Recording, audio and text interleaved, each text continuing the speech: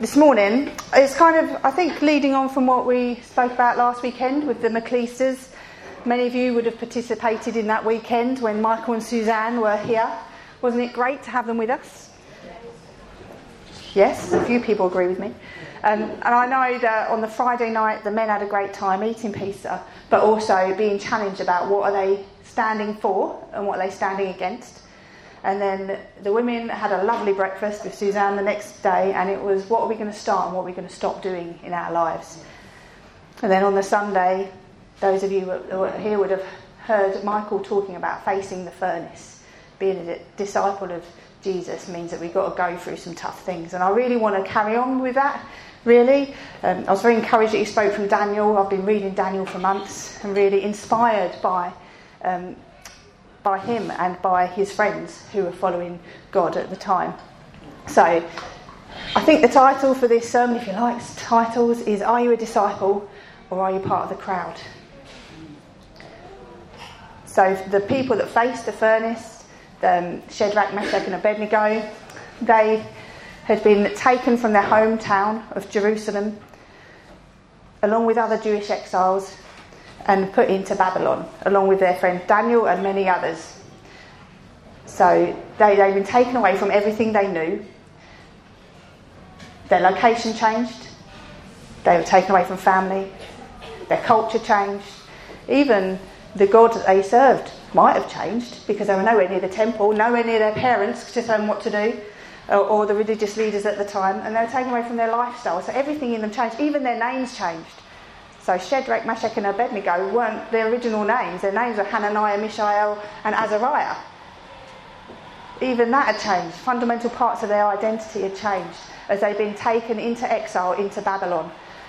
And these people that had been chosen to go into exile, they weren't just any old people. They were teenage boys, probably between the ages of 13, 15, that kind of age. They were part of the royal family or nobility. They were good looking, they were intelligent, they had a lot of things going for them. So they were brought to Babylon, not to be slaves or servants, but actually they were educated, they were accommodated, and they were even given the same food as the king. So these guys were treated really well. It wasn't a servant life, they were treated well. And so there was a whole crowd of them that went. Whole crowd of these exiles, these teenage lads that were put into that position. And Hananiah, Mishael, Azariah and Daniel were part of that crowd. But it soon came to the point where they were part of this crowd, they were given all this freedom almost. Like they didn't have parents looking over them. They had to follow the education system they were put in. But they were given this whole banquet to help themselves to. And for those of you that know the Bible and know anything about the Old Testament will know that there were a lot of limitations on what Jewish people could eat. And all of a sudden they're given exactly the same food as the king of Babylon. So they can have whatever they like. And whatever he wanted to drink was theirs as well. So they had a choice to just keep cutting in and out. Yeah. You might need to move over this way now. Move over this way. All right. So they had the freedom to have this stuff, which had never been allowed before. And most of the crowd kind of went along with it. But there were 4 lads that didn't. That was Daniel, Hananiah, Mishael and Azariah. I'm going to refer to them as disciples or the few as we go through. Because what they realised is everything in their life had changed. Everything had changed. But had God, had the faith that they had in God, had all these things changed? And what should their response to who he was change? Even though they're in a new place, with new people, around a new culture, new expectations. So even though they had access to all of this stuff, they decided, no, God says some stuff's unclean and I shouldn't eat it. So do you know what they did? They said, I'm only going to eat vegetables and drink water. How many teenage boys do you know are going to say that? How many people would say that? And it wasn't just for like a week or a couple of days. This training program was 3 years long. So it was a substantial change. And can you imagine what that must have been like for them? The few people, these disciples, just deciding to honour God and just eat vegetables and drink water as part of it. Whereas the rest of the crowd, the rest of the exiles, they were having whatever they liked, eating and drinking their fill. They were comfortable, they're doing what was expected, having what they liked. Can you imagine the ribbing these other guys would have got? All right, carrot boy, fancy a bit of broccoli for breakfast? It wouldn't have been easy for them. They would have been tempted, I bet you just want a little bit. Go on, just have a bit. It's not going to hurt you, it's not hurt us. They would have had all of that ridicule and temptation to go through. And they would have had to deny themselves, right? Who wants to eat just vegetables and drink only water? You've got to sacrifice something in yourself in order to do it. It was hard. It wasn't easy. But they decided to do it anyway. Because they wanted to put God first. They wanted to be a disciple of God. Whereas the crowd, they were going their own way, doing what they liked, feeling comfortable, along with the many others doing the same thing. But they weren't honouring God with it. Were they even near God? But the few, they were. They decided to go after God. And they knew his presence. If you read on in the story, they knew his provision, they knew his salvation as part of it. So what do you want? Do you want to be part of the crowd, or do you want to be a disciple? Because that will determine how you live and what your everyday decisions are. Maybe it is even what you eat or you drink. Who knows? And whether you decide to be part of the crowd or a disciple, in both cases, you've got friendship, you've got companionship, you've got support, you've got guidance. But where are the people you're surrounding yourself with or placing yourself with? Where are they leading you? Because I'm going to suggest the crowd's going to lead you away from God, not to him. Disciples will lead you to a closer relationship with him.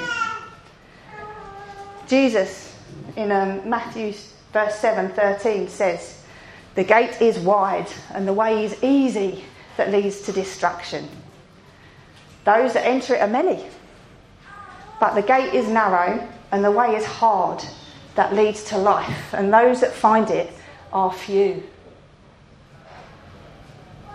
Daniel and his friends chose the hard way. They chose to try and find that really difficult to find narrow gate. And they walked in it. If you read through Daniel, they stood for their faith. They stood up for Jesus. They put him first all the time. They put God first. And they made their everyday decisions that led them closer to God. And it was hard. It meant that they had to face the furnace. It meant that they had to face lions. But they saw God's salvation in it. They saw angels. They heard the voice of God. And they saw him providing a way out every time. And these people that Jesus was talking to in Matthew, think about the disciples of Jesus. They had to give up what? Businesses, home life, family, comfort, security, riches. They had to give it all. Why? Because they wanted to be close to Jesus. Because they knew he was the Son of God. And they knew it was worth it. The crowd wasn't very close to Jesus. You hear about the crowds following Jesus and hearing what he said. But the crowds never experienced Jesus walking on water. They never saw him calm the storm. They never saw the very few fish and loaves that fed them all. They didn't see that. It's only the people that were his disciples that were really close to him, that chose to make decisions in their everyday life to position themselves closer to Jesus, that saw it, that experienced it. The crowd probably heard about it, but they didn't see it for themselves firsthand. Disciples gain a relationship with God, the crowds don't. And it depends on your everyday decisions of life. It depends. Maybe it is what you eat and drink. Maybe it is how you use your finances, what you do when you're at work, how you speak to other people. It's all these everyday decisions that make a difference.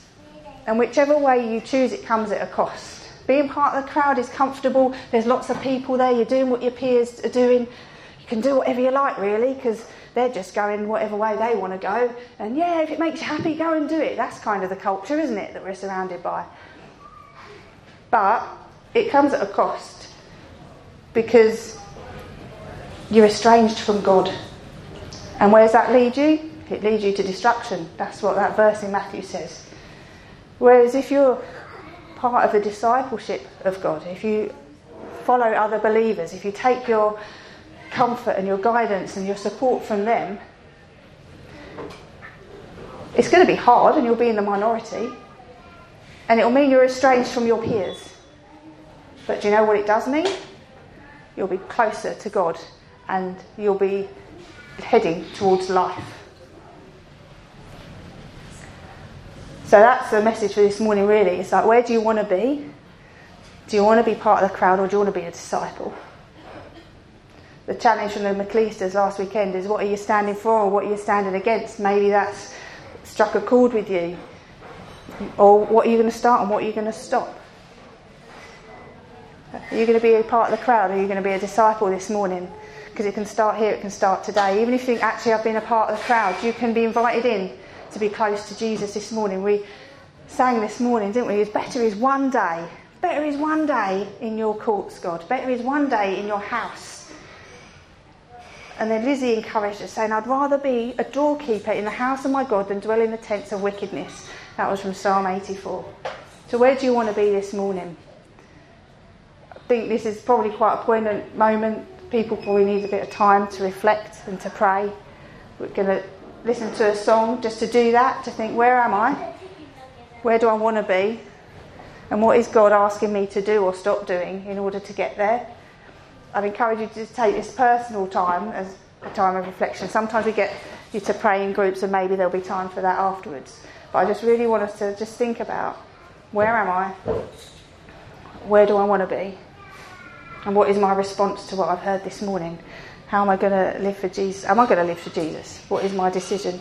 So we've got a song, it's a couple of minutes long. We're just going to play that, play that, so that we can have a chance just to personally respond to what I've shared this morning.